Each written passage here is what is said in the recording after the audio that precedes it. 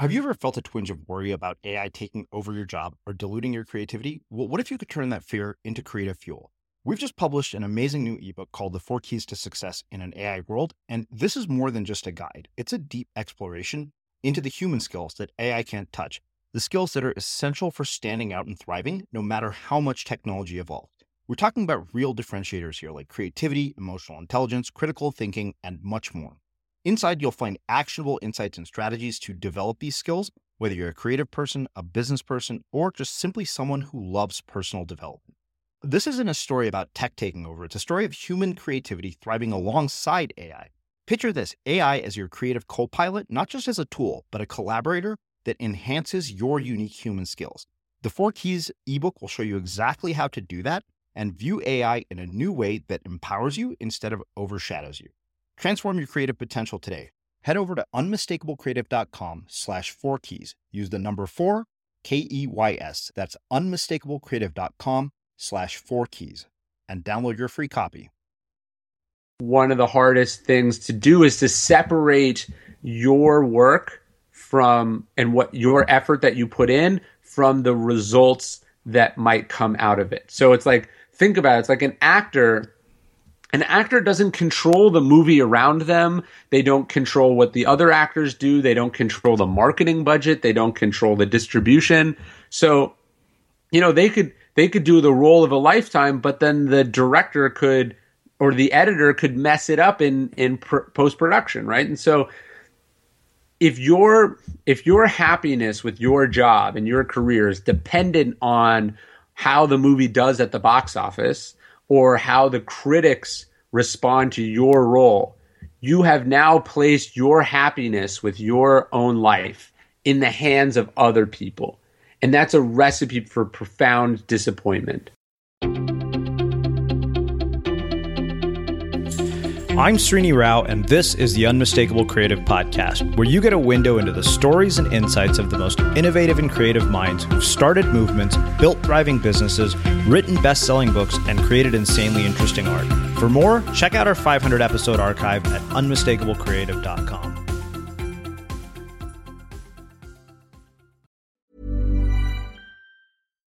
Millions of people have lost weight with personalized plans from Noom. Like Evan, who can't stand salads and still lost 50 pounds. Salads generally for most people are the easy button, right? For me, that wasn't an option. I never really was a salad guy. That's just not who I am. But Noom worked for me. Get your personalized plan today at Noom.com. Real Noom user compensated to provide their story. In 4 weeks, the typical Noom user can expect to lose 1 to 2 pounds per week. Individual results may vary.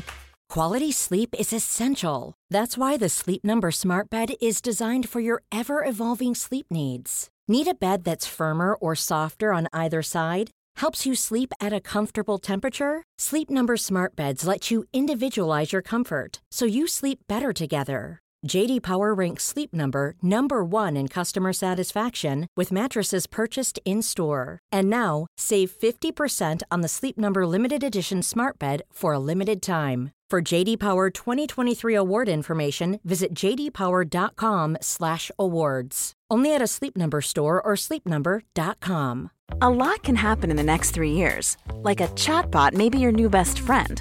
But what won't change? Needing health insurance. United Healthcare Tri-Term Medical Plans are available for these changing times. Underwritten by Golden Rule Insurance Company, they offer budget-friendly, flexible coverage for people who are in between jobs or missed open enrollment. The plans last nearly 3 years in some states, with access to a nationwide network of doctors and hospitals. So for whatever tomorrow brings, United Healthcare Tri-Term Medical Plans may be for you. Learn more at uh1.com.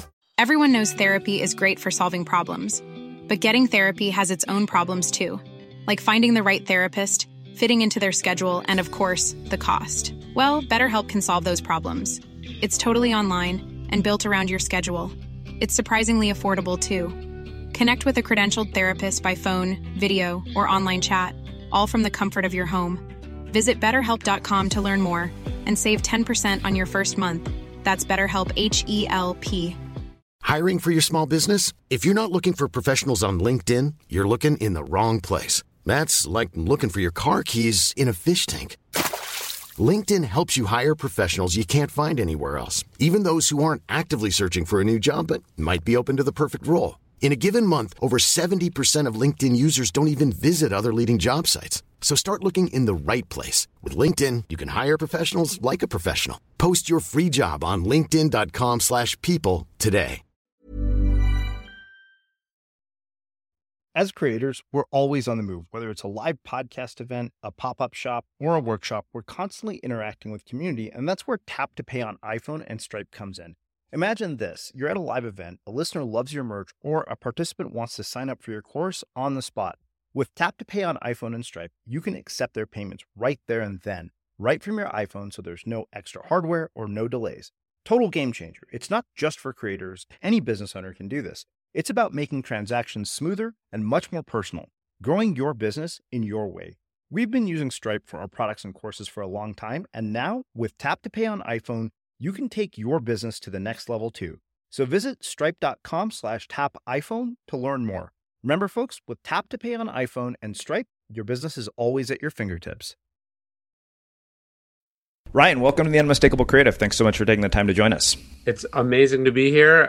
You were one of the first podcasts I ever did, and so it's I feel like it's coming full circle talking again. Well, it's really cool to have you back here. I mean, for people who are listening, this is the third time we've actually had you on the show, and you're one of the few people that has made it back for a third appearance, which really I think says a lot about the body of work that you've created. I mean, you introduced me to my literary agent, so I have a lot of gratitude for the work that you do. But I want to start today's conversation a little bit differently than we have in the past, because I think a lot of people know about your story, they know a lot about your work, and this actually came from Brian. He said, ask Ryan about this. So I want to ask you what social group you are a part of in high school and how that has ended up impacting your life and the work that you've ended up doing. Yeah, that's an interesting question. I think some people have a very clear idea, like this is my group. I was a jock, or I was like a loser. I think I was sort of in between, although I mean maybe someone could make a case that I was a loser and I just wasn't aware of it. So I ran cross country and track for 4 years of high school, and it was track and cross country are a strange thing because it's an athletic endeavor, but it's totally a solitary one, and then it tends to attract the people that couldn't cut it in any of the other sports. So like I was okay. But when I look back, for instance, on my like athletic career as a high schooler, I see like a ton of wasted potential. I remember I would get in trouble all the time. I never took it seriously. I feel like I was stuck in this space where I was afraid that if I tried really hard, I think subconsciously, I don't think this is conscious. I think I was in a world where I was pretty good naturally, and so that was enough. Like I was confident in that natural ability, but I didn't try very hard because then if I tried really hard, it would be on me. The success or failure would be on me. And so I sort of took this lackadaisical, ironic, very immature attitude about all of it. And I think most of my friends did too. So it was this, now I love running, and I run every single day, and it's something I take a lot of pride in, the sort of the routine and the dedication of it. But that was when I look back at my high school career, that sort of thread runs through all of it. Like in classes where the teacher liked me, I worked really hard. In ones where I felt like the teacher wasn't treating me fairly or didn't like me, I didn't try hard at all. And so I sort of see that pattern of I was in the group of the people who didn't value their time or their effort or their identity very highly. I think I preferred to be ironic about it all, probably because I was afraid. What's the most important thing that you learned from a coach when running track that you've incorporated into your life today? Yeah, it's funny. My coaches and I, we really didn't get along. I think I got kicked off the team at some point in every single one of the 4 years for some infraction. But I remember I had this one coach, her name was Miss Simpson, and she was giving us this advice one time. So in cross country, obviously the track is hilly, and what you'll notice is that that people run really hard on the downhill part because all of a sudden you feel like you're going really fast. And I remember what she would yell at us all the time was this idea of like, actually you should pass people on the uphill And if you're in good, if you've done your conditioning, you can pass people on the uphill. And then on the downhill, if you understand form correctly, the downhill should not be where you speed up. The downhill should be where you're making gravity work for you. And so that's something I sort of use that as a metaphor, I guess, an analogy. Sometimes it's this idea of like, okay, it's on the uphill when other people are struggling that where other people are struggling that your conditioning really kicks in, and it's on the downhill where you get the illusion of progress, where people think like, oh, I'm passing all these people because I'm going really fast. But if you're doing it right, that should actually be where you're conserving a lot of your energy. So even as a runner, I think about that now. I really like hills. I sort of look forward to them. But then in life, I think it's in the difficult scenarios when you're overloaded with stress or with things are going difficult. That's where I feel like I'm making my progress, or I'm going to make my move. And then it's when things are going awesome that's when the discipline and and your understanding of the form really makes the biggest difference. And you've got to be willing to put your ego aside a little bit and be okay with the difference between perception and reality there. Yeah, we'll actually talk about that in depth. It's funny because it makes me think of something I wrote recently, also based on a conversation I had with Brian. We were talking about sort of the momentum that we're gathering as we're going into a launch of a book. And I said, so what comes after this? And he said, all I can tell you is don't stop doing what got you there in the first place. Yeah, that's a great point. I mean, I think with running, what you're thinking about is, one of the things I'm always thinking about with running is like, you have to keep your own pace and your own sort of game plan. And if you're not, then you can get really distracted by what other people are doing or what you're suddenly supposed to do in a given situation. Mm-hmm. And so it's like, hey, if I'm waiting to the last mile to start my kick, just because somebody else starts it at 1.5 miles doesn't mean that I match them step for step, or I'm not going to have any gas left when I need it. And so that's something I'm thinking about too, is like, no, I'm running a race with myself. Mm-hmm. I know what sort of pace I can hold. I know what I need to do. And you've got to sort of cultivate kind of an indifference to what's going on around you, or you can end up burning yourself out. Yeah. Well, I mean, I love that because it sounds like it's about a lot more than running. I mean, we live in a world where we can constantly look at what everybody else is doing. Yeah, of course.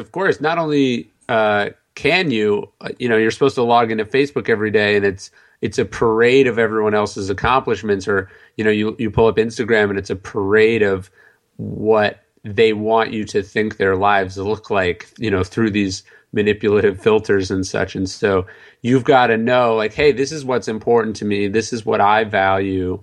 These are the benchmarks that I'm measuring myself against.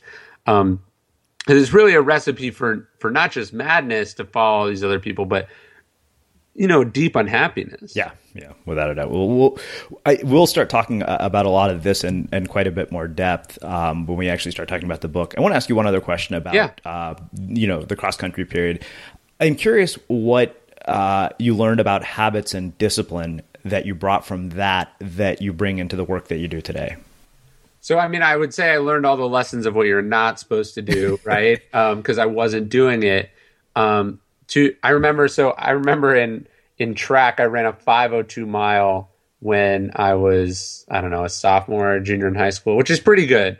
And I remember I remember this very vividly, sort of passing the finish line. I see 5:02. I've been shooting for 5 minutes. Like, I wanted to break 5. That was like my goal. And I remember thinking like, oh, 5:02, like that's good enough. That was my teenage response to failure, not like a catastrophic failure, but a disappointment, right? It's like, oh, it's good enough. And I had no idea that that's like not a good enough attitude, that 2 seconds doesn't seem like a big deal, but it is a big deal. And that you make progress in your life holding yourself to those standards. And so it wasn't until I was maybe like 22 or 23, so years later, that I was like, no, that matters to me. Like, I did all that work to get to almost to 5, and then I stopped. And so I set a goal. I ended up doing like 4:55, but it took like a year or so of training to be able to get there. And so it's like, getting close and then calling it close enough is not. I wish a coach had been like, great job, but not good enough, instead of patting me on the back and congratulating me. I wish he'd held me to a higher standard, and I wish I could have held myself to a higher standard. But I didn't have that then. It wasn't until college, one day I just started running, and I've run almost every single day since then.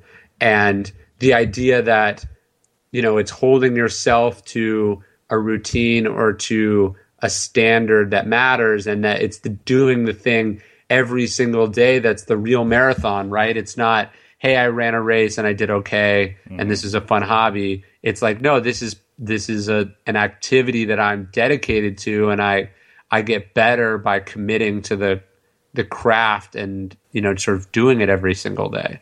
Yeah, I mean, that's been me and my 1,000 words a day. I haven't stopped doing it for probably 4 years at this point, maybe more. Yeah, no, so someone might write 10,000 words in 2 days, and that's really impressive. But it's the fact that Jerry Seinfeld has that thing. It's like your job is not to break the momentum, or not to break the line of X's on the calendar.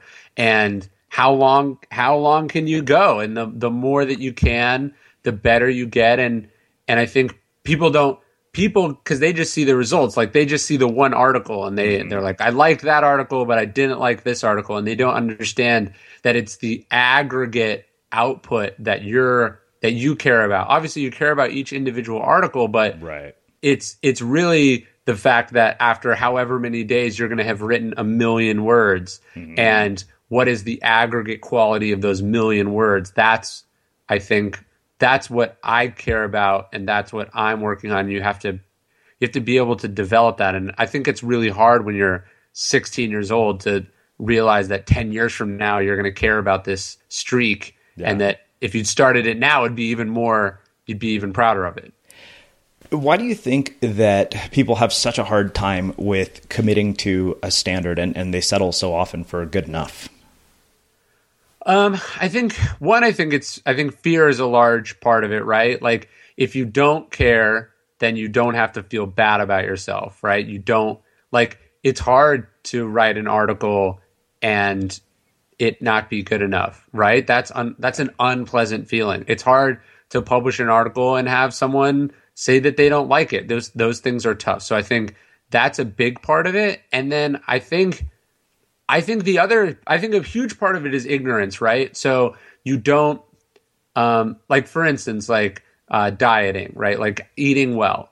When you're not eating well, you think that you like how you're eating, right? Like you're like, I got pizza when I want it, and I got candy when I want it, and I drink soda, and I enjoy the pleasure of those indulgences. And dieting is an unpleasant period where you're depriving yourself of things and you're not enjoying what you're eating. And so on the other side of that is what health feels like, which is, not only the absence of all the crappiness that you feel, but it's good, right? Mm-hmm. And so I think people don't understand that what's on the other side is actually better. And so they're not willing to endure the short-term crappiness to get to the other side. And that's the paradox, right? Is you have to have faith that, hey, so-and-so is telling me if I cut these things out of my life will be better, but it's going to be unpleasant to do so. You have to have the faith that, and listen and be able to take a risk. Well, I think that makes a perfect transition to talk about something that I know both of us are deeply passionate about, which is this whole idea of deep work, which you and I have both written plenty about in our recent articles. And so I want to talk about your entire creative process, productivity systems that you have in place. I know you're a voracious reader, and people have always wondered how you do all of these things. So I wanted to spend a little time this time talking about systems that you've put in place, habits that you've put in place that facilitate this creative process, and also talk about the research process that goes into your books, because it's one of the things I've always enjoyed about reading your work is that even though I can't get myself to read a history book, I get history lessons from reading your books. And that's one thing I've really appreciated. So I'd love to talk about all of this in a bit more detail and find out, how this all comes together. Yeah. So, I do think deep work's very important. I think people don't understand that a book is not, hey, I have an idea for a book and then I wrote it, right? Mm-hmm. It's hundreds of hours of research. It's finding little nuggets all over the place and going, hey, I like that line. I'm going to write that down. And then thinking on it and putting it away and storing it. I think I've been meaning to put something together. I was thinking about my last book. I know exactly what book I was reading. And it's easy to find what page it was in that book that I found the sort of the crux of what became The Obstacle is the Way. It was a book by Pierre Hadot. He's talking about this exercise called Turning Obstacles Upside Down, which is in, the Meditations of Marcus Aurelius. I remember finding that and writing it down on a note card. It wouldn't have been for 4 years that I started writing that book, maybe more, right? And I'd been introduced to meditations even before that. So people don't understand that writing a book is that process. It's the nugget of the idea and then the accumulation of time and thinking, and all of that is in the quiet, deep work where you're sitting alone, thinking and working or researching. And so a book might take 10 hours to read, mm-hmm. In actual reading time, but it might be the accumulation of thousands of hours of work. Yeah. And I try to carve out as much of you have to carve out that time from somewhere. It doesn't happen in a sprint 2 weeks before the book is due, right? Right. It's every day putting in 3 or 4 hours for a year in a row that gets you maybe your crappy first draft. Yeah. I would agree with that, having just gone through the process. Yeah, and then the next part of the process is the editing and the rewriting and all of that, which is, it's, hey, this is the 4th time I've worked on this paragraph, tweaking these, these words about, because so-and-so said it was too much like this, and then somebody else said it was too much like that, and so people don't, I think, we live in this world now where people think like a book is something you hire someone to make for you, or, maybe there's a software that can do it for you or whatever. They don't really understand that the difference between a book that lasts and a book that might get, sell 1,000 copies on Amazon or whatever is those hundreds and hundreds of hours. Yeah. One of the things I've been curious about, I've been borrowing a lot of ideas from your process lately. Like I tend to read primarily physical books. I underline lots of passages, and I find that I frequently return to books that I've already read. Mm-hmm. And I found that actually has been really informative in coming up with ideas. Because sometimes I'll just open a book and look at what it is that I've underlined in the morning, and that'll be my inspiration for writing. Like I'll just grab one of the quotes that I underlined, and that's how I'll start my 1,000 words. I'm curious, when you read a book, what does the process of absorbing the information in the book look like for you? Like what is, do you underline stuff? I know you mentioned the note card system, so I'd love for you to talk a little bit about that, because I feel like we're in this really interesting sort of phase where we can consume content really fast. Like you can listen to an audiobook on 2x. You can fly through a book, in an hour if you really don't read it closely. And so I'm really curious, what your process for reading looks like so that you actually end up absorbing all of this material. Yeah, so I have on my desk right now a copy of Pat Conroy's The Great Santini, which I'd never read, which is a novel, and I read it maybe 2 weeks ago. Mm-hmm. So this is a fictional sort of coming of age tale, right? And I'm trying to look here. I've got, I don't know, maybe 25 different pages that I folded, and then I read it. I had a pencil. I guess I couldn't find a pen. I had a pencil while I was reading it, and I marked certain passages that I like. Or sometimes I didn't have the pencil, so I'm just marking the page. And then this is on my desk because today I'm gonna hopefully have 30 minutes to go through the book. I'm gonna write down all those passages that I liked, or words that I needed to look up, or in this one I don't think he recommends any other books, but there might have been an afterword from the author where he's talking about other stuff. So I'm writing this down and I'm transferring them to 4x6 note cards. So next to it I've got I think 300, it's 100 packs of 4x6 index cards. And so I read the book, I'm marking things that I think are of value to me, either as a writer or as a human being. And then then I give it about 2 weeks to sort of sit.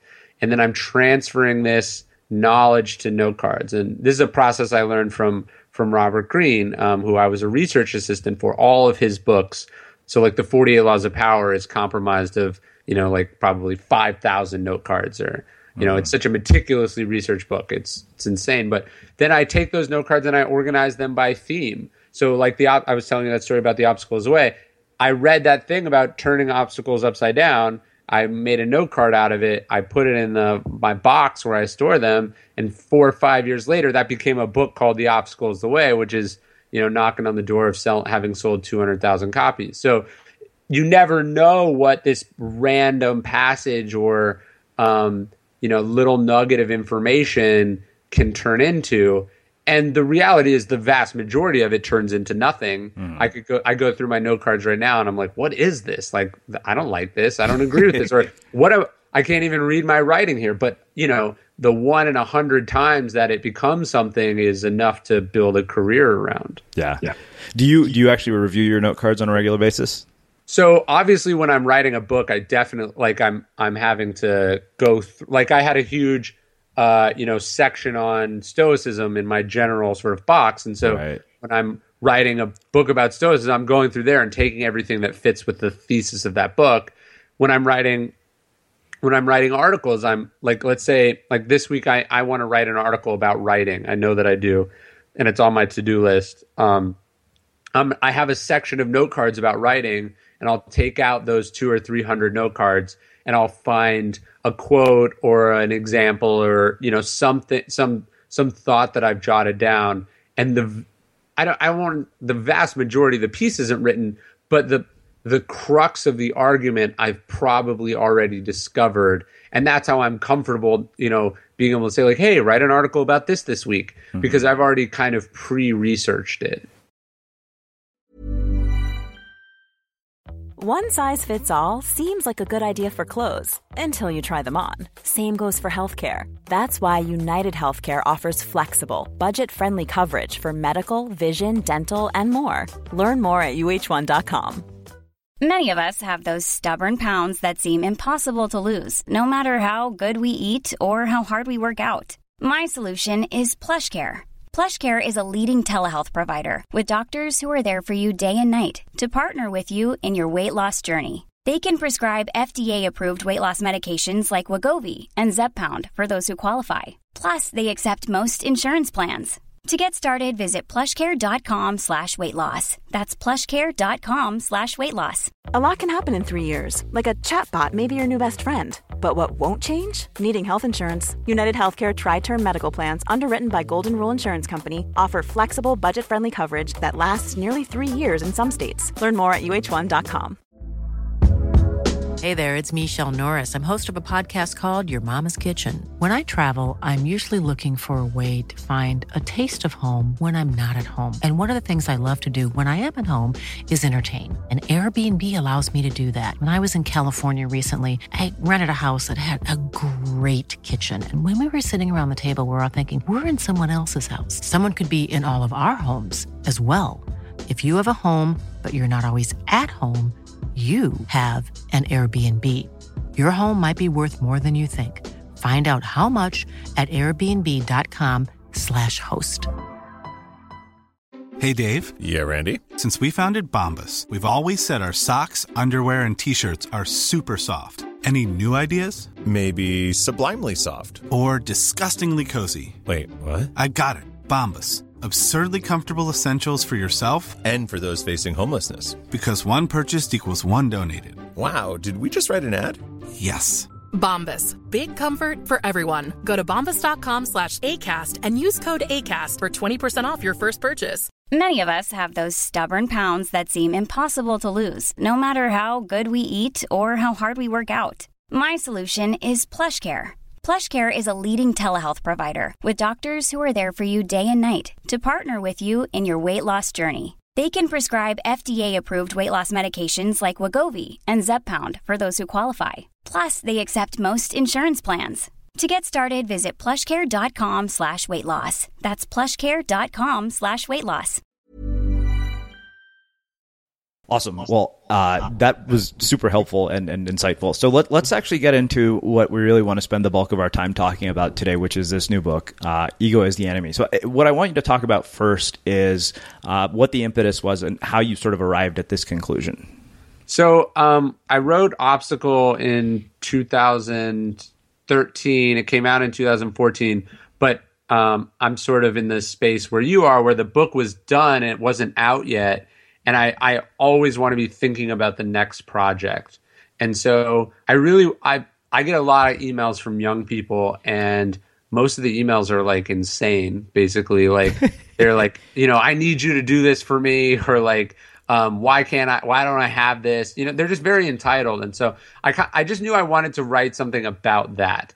And originally the book was going to be about humility. That's what I wrote the proposal about. It was sort of about humility and groundedness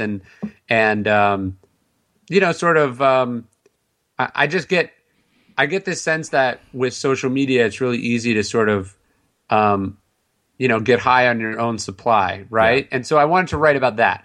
And that's what I sold the proposal about. And, then you sell the proposal and then you're just sort of researching and thinking. And when it started to come closer to like, okay, I have to write this, I just realized that like I'd read all these books about humility and there wasn't what I wanted. It wasn't working. And I realized that it's like writing a book about humility is like everyone knows humility is good. And it's really hard to know whether you're doing it or not. And so it just wasn't making for... The material wasn't supporting the hypothesis that I had, about, this being a good book idea. And so thinking more about it and talking to me, I realized it was like, what I realized is that ego was really the problem. Everyone wants to be humble, but why can't they? It's ego is the problem. And as I flesh this out, it's like ego is the enemy of all these things that we're trying to do, whether it's write a book or start a company or, be successful inside a company or have relationships. Ego is why these overconfident, 17-year-olds are sending me these crazy emails, right? And so that was the hard part of the book. It's of writing the book is really figuring out what the hell it's going to be. And once I had that, then it came together really quickly. I started to get the structure. I started to get the stories that I wanted, and I just realized that I realized how it connects to Obstacle is that Obstacle is about these external things that we face. Yeah. And ego is our biggest internal obstacle. And it makes like all the things that I was talking about in terms of the Stoic mindset, ego makes impossible, right? The reason someone tries something and then fails and then goes, oh, I can't do it, it's impossible. The reason they think that is because they've brought to it this idea that like, oh, if it doesn't come easy to me, it must be impossible because obviously I'm a genius and like everything I try is golden, right? It takes some humility to go like, hey, I don't know how to do this, but I'm going to figure it out. I'm going to stay at it. I'm going to hammer away at this thing. So it was only in one of my points is, you sit down and you think you're going to do one thing, but you've got to be open to what the material is actually telling you. Mm-hmm. And then 2, I just realized how much we get in our own way. And I saw, I saw American Apparel collapse over, the time that I was kicking this book around. And so that obviously influenced what I was talking about and thinking about. And I just came up with this idea of like, ego is what stands between us and not just what we want to accomplish, but it stands between us and being satisfied or content with our accomplishments as well.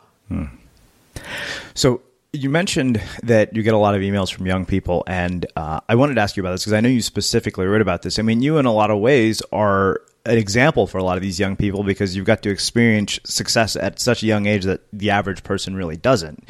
And so I'm curious how that early exposure to success influenced your own relationship with ego and really influenced your perspective on writing this book. Yeah, I mean, so I was just very conscious when I started sort of meeting famous, important, successful people at like 18 or 19 years old, and I was working with them, and like I wasn't an equal, but I was like in the room, right? And so I was really, maybe I'm shy, I don't know what was motivating it, but I was really, really nervous about sort of being identified as like the young up and comer. I just wanted to be considered good, period, right? And so it's like I kept seeing other people who were similar to me do well at first and then fall off. Mm-hmm. And I wanted to be different. I wanted to do this forever. And so that was one of the things I was always really scared about, and I was thinking about, and I would ask questions about. It's like, why do people sort of burn fast and bright and then go out? Yeah. Or, why do people seem to implode their own careers? And so that was something I was really conscious of. And then the other thing is I just realized, how precarious it was, how it was like I'm working for these people because they see something in me and they want, they want me to be successful. But I also could see it's like, hey, if I was an asshole one day, or if I suddenly thought I knew more than them on one day, I could blow this whole thing up. It took, one petulant tantrum by me to undo everything I was doing. And so I guess I just had to be really conscious of it. And I thought about it all the time. So when I get these emails, I'm like, what is this? Why are you behaving this way? I'm sort of appalled by it, because I would never let myself act that way. I get these emails and they're like, I would like you to be my mentor. What I would like is one phone call every single week for an hour where we review what I'm going on, and in exchange, I'm willing to give you X, Y, and Z. And I was like, when I was working for Robert Greene, sometimes we go 2 months without talking.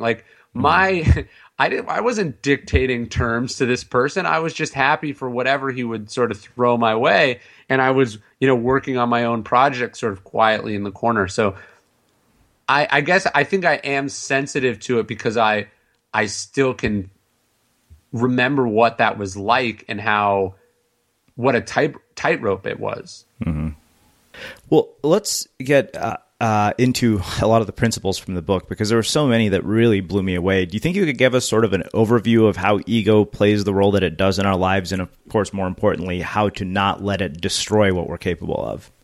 So yeah, obviously. I think the premise of the book is basically that each person exists at any time at sort of one of three different phases. You're either aspiring to do something, you've succeeded at something, or you're experiencing some sort of difficulty or failure. And my premise is that ego is the absolute worst ingredient to add into that one could find, right? So when you're trying to do something, being delusional or being overconfident or, being ill-disciplined, that's ego in the aspirational phase, and it prevents you from learning, prevents you from building relationships. It puts you in a dangerous position. And then when you're successful, ego manifests itself as control or delusion or entitlement. It also manifests itself in our complacency. We stop learning. We stop sort of holding ourselves to standards that were once important. And then finally, when we're going through adversity, the problem with ego is it prevents us from learning from our mistakes. It blames other people. It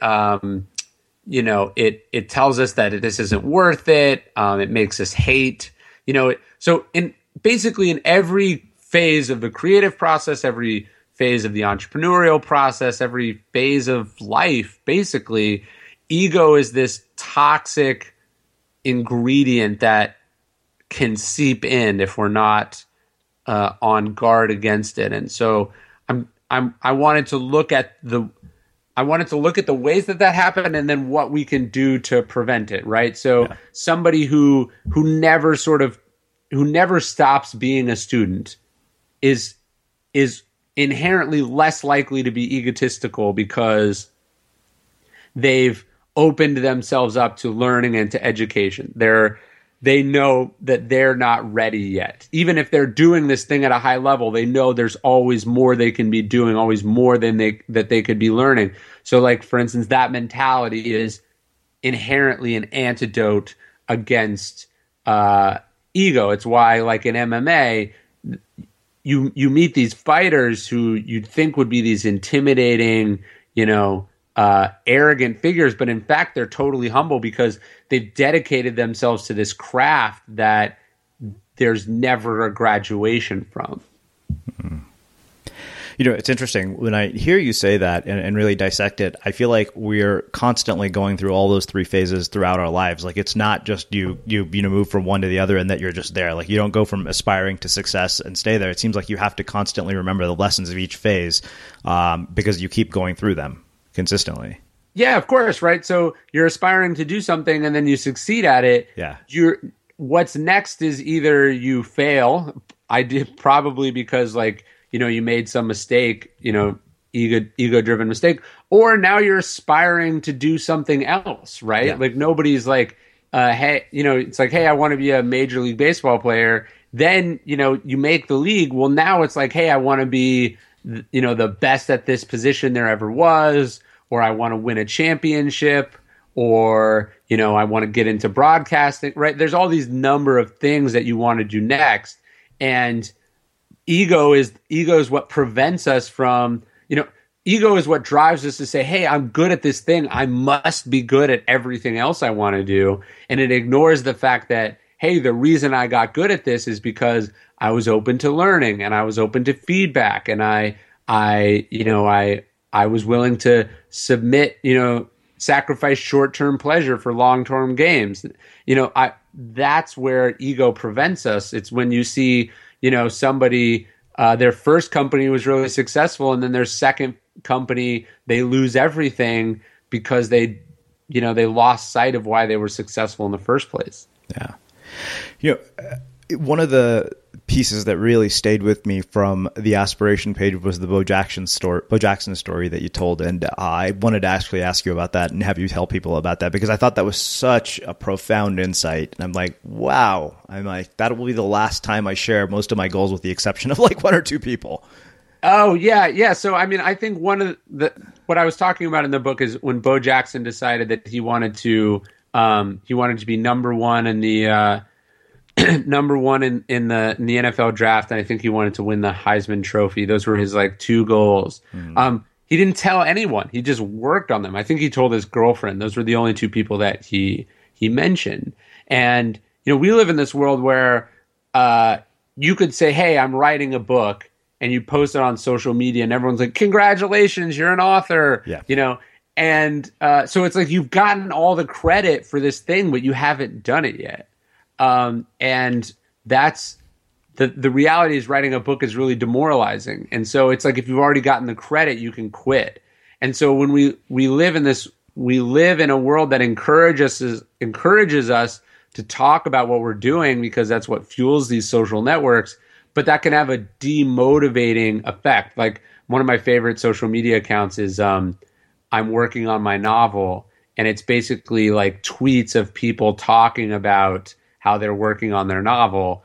And it's obviously they're not working on their novel, or they wouldn't have sent out that message on Twitter, right? And right. So it's the seduction of talk makes it is in many ways like a sort of succumbing to the resistance that Stephen Pressfield calls the resistance. The more you're talking about the thing, the more public you are with your goal, the easier it's going to be for you to write it off when it gets hard, in my experience. And so I try to be really private with my goals. I don't talk about a book until it's done for the, not out, obviously, right, but until it's like mostly written. If I was starting a company, I wouldn't say, hey, I'm starting a company. I'd wait until I'd raised money for it, or, I'd done a minimum viable product. Like, it's this idea that, like, hey, don't go around getting congratulations in advance for something or hyping yourself up.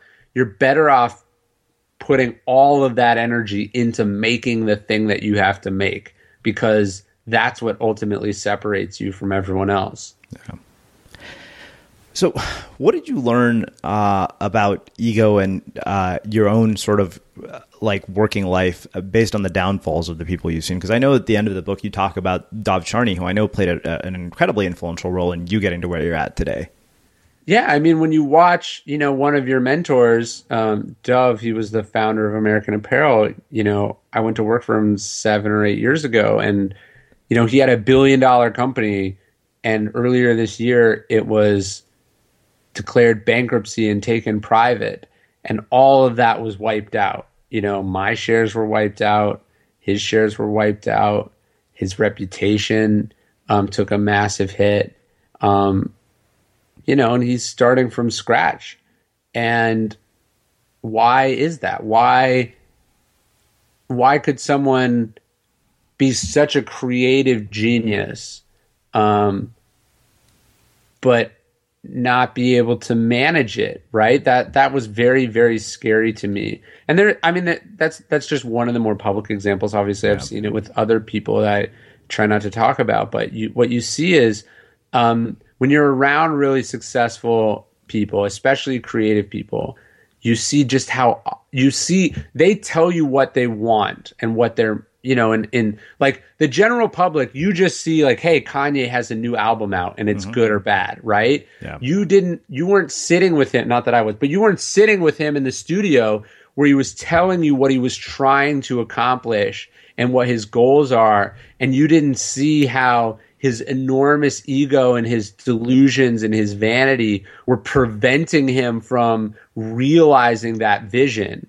And so, when you see these successful people who work so hard and have, make so little progress on the thing they're working on, and it's so clear to anyone who's not them what the problem is, that the problem is their ego and their inability to hear and listen to the feedback around them. It's crushing, and you think, I think how easily that could be me, right? I wonder, am I doing that about things? Are there things that other people can see very clearly in my life, that where I'm getting in my own way, where I'm the impediment to my own advancement? And so the book was largely driven by seeing, when you see someone evaporate $500 million of their own wealth, you sort of go, how does something like this happen? How can I make sure that, whatever scale I exist on, I don't do anything like that? Yeah. Yeah, it's funny. I think it's one of the lessons that I've very much learned in this process of writing a book. Like, I constantly remind myself, don't get too high on your own bullshit. Like, this is a privilege. Sure.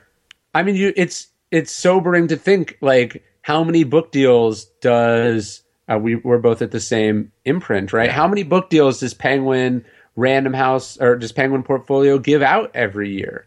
And how many of those books even get made, right? How many of those books deliver on the potential that the editor thought they had? How often does the writer manage to create a career out of doing this? It's an alarmingly small percentage. Yeah. And I'm sort of fascinated with why that is. Why does someone who has all the same assets and all the same opportunities that you or I have, what prevents them from realizing that? And so often it's their inability to sort of understand objectively the situation that they're in, right? Mm-hmm. That, hey, you say you're working on this book, but you're not making any progress day to day. Or, hey, you've written this book. You're so obsessed with what you think that you spent a year of your life making this book and you never bothered to think what the readers want, right? Yeah. Or, you made this thing and then you thought you were too good to have to go out and hit the road and sell it to people. These are all reasons that prevent people from being successful. And I think, obviously there's a myriad of causes for them, but I think in large part, they're rooted in ego and hubris. Let's talk about the adversity piece a little bit and the role that ego plays in moments of adversity and how we can avoid it. Yeah, I think the biggest the chapter that I was most proud of in this section is this, and I saw you mention it in an article, and I was very flattered by that. It's, you sit down and you work on something, any project. You're starting a company, you design a car, you have a garage sale, right? Like you work on this thing, and then at a certain point, it goes out into the world, and it relies on other people, right? And one of the hardest things to do is to separate your work from, and what your effort that you put in, from the results that might come out of it. So it's like, think about it. It's like an actor doesn't control the movie around them. They don't control what the other actors do. They don't control the marketing budget. They don't control the distribution. So, they could do the role of a lifetime, but then the director could, or the editor could mess it up in post-production, right? And so if your happiness with your job and your career is dependent on how the movie does at the box office, or how the critics respond to your role, you have now placed your happiness with your own life in the hands of other people. And that's a recipe for profound disappointment, right? Like, my last book was much more successful than I expected, but it could have been much less successful. And would that have changed what I made? No. It feels like it does, but it doesn't. So I have to think of that book. Ideally, the egoless way to think of that book is to have the same opinion of it now, however many thousands of copies later, that I had with it the day it went to print with the publisher, because that was the day that my role in it creatively ended, right? And that's such a hard thing to do. And even now, on the verge of this other book coming out, I have to remind myself that what I can take pride in, and this is rooted in Stoicism, but that what I can take pride in and what matters is the part of it that I controlled, which is the effort that I put into making it. How many copies it sold, or what blogs pick it up, or whatever, that's outside of my control. I can do a good interview with you right now, but you decide whether it goes up on iTunes or not, right? And so if I make my happiness or my opinion dependent on that thing, then I'm putting you or the outside world in control of my life. Wow. This has been epic, man. I have to say, like, this is probably my favorite conversation of the three that we've had. I think you like it because you're wrestling with the same thing. That right? It's exactly. It very much is, like, it's given me a lot to chew on.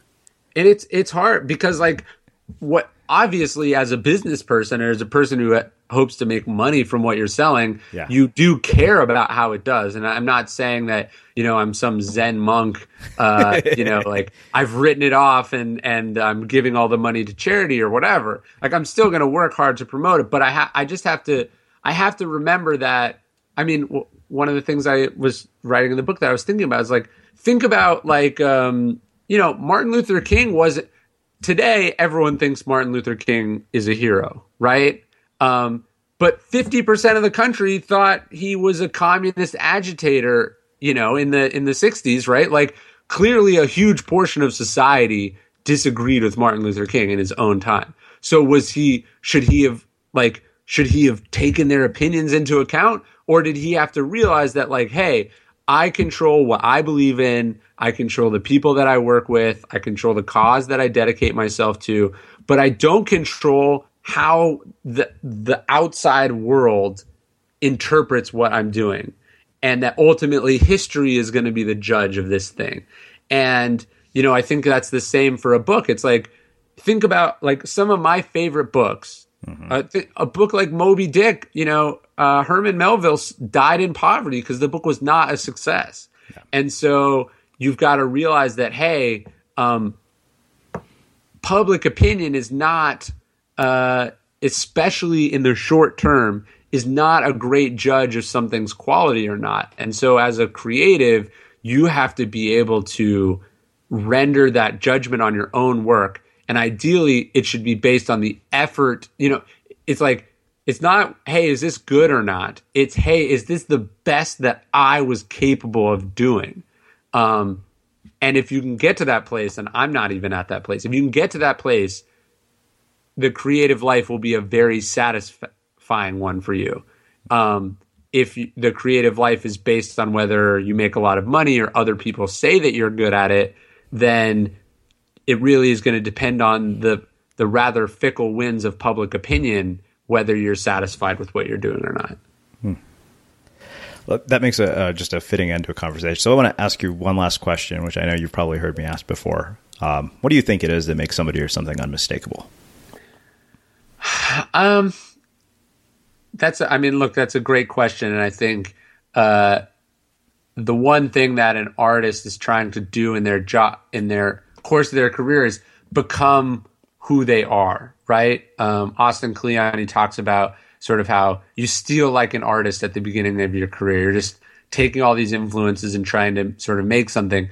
But as you do this over a longer period of time, you're really trying to become you, because you're the only person that can do that. So I think what's unmistakable is when someone is sort of authentically themselves in what they put out there. So they've stopped, I hear from lots of authors or companies or whatever, and they're like, oh, I want to do this because this thing is popular, or I want to do this because it's a good Google search term or whatever. That's great. But what I always say is look, literally anyone could do that. Mm-hmm. What is the thing that only you can do? And if you're doing that, then obviously you're unmistakable, because if only you can do it, it cannot possibly be confused for anyone or anything else. And so that's kind of what I try to think about with my own career, and what I try to advise other people is the closer you can get to expressing the thing that only you can express, the more unmistakable you're going to be. And on top of that, I think the more successful you'll be. Awesome. Clearly you've read my book. Well, Ryan, this has been phenomenal. I really, really appreciate you taking the time to join us and share your story and your insights. And I can't recommend this new book highly enough to everybody who's listening. Thanks, man. I really appreciate it. I'm so happy for you. I knew you should write a book, and I'm really glad that you did. And I'm more excited for the one that comes after it, because I know you're going to be even better then. Awesome. Thank you for listening to this episode of the Unmistakable Creative Podcast. While you were listening, were there any moments you found fascinating, inspiring, instructive, maybe even heartwarming? Can you think of anyone, a friend or a family member who would appreciate this moment? If so, take a second and share today's episode with that one person, because good ideas and messages are meant to be shared. Planning for your next trip? Elevate your travel style with Quince. Quince has all the jet-setting essentials you'll want for your next getaway, like European linen, premium luggage options, buttery soft Italian leather bags, and so much more. And is all priced at 50 to 80% less than similar brands. Plus, Quince only works with factories that use safe and ethical manufacturing practices. Pack your bags with high-quality essentials you'll be wearing for vacations to come with Quince. Go to quince.com/pack for free shipping and 365-day returns. Imagine the softest sheets you've ever felt. Now imagine them getting even softer over time. That's what you'll feel with Boll & Branch's organic cotton sheets. In a recent customer survey, 96% replied that Boll & Branch sheets get softer with every wash. Start getting your best night's sleep in these sheets that get softer and softer for years to come. Try their sheets with a 30-night guarantee. Plus, get 15% off your first order at bollandbranch.com. Code BUTTERY. Exclusions apply. See site for details.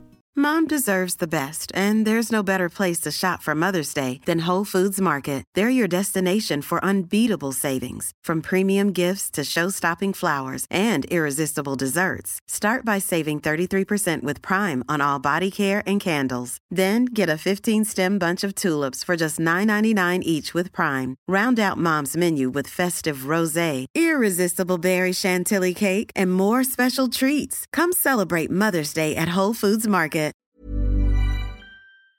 Have you ever felt a twinge of worry about AI taking over your job or diluting your creativity? Well, what if you could turn that fear into creative fuel? We've just published an amazing new ebook called The 4 Keys to Success in an AI World, and this is more than just a guide. It's a deep exploration into the human skills that AI can't touch. the skills that are essential for standing out and thriving, no matter how much technology evolved. We're talking about real differentiators here, like creativity, emotional intelligence, critical thinking, and much more. Inside, you'll find actionable insights and strategies to develop these skills, whether you're a creative person, a business person, or just simply someone who loves personal development. This isn't a story about tech taking over. It's a story of human creativity thriving alongside AI. Picture this, AI as your creative co-pilot, not just as a tool, but a collaborator that enhances your unique human skills. The 4 Keys ebook will show you exactly how to do that and view AI in a new way that empowers you instead of overshadows you. Transform your creative potential today. Head over to unmistakablecreative.com/4keys. Use the number 4, KEYS. That's unmistakablecreative.com/4keys and download your free copy.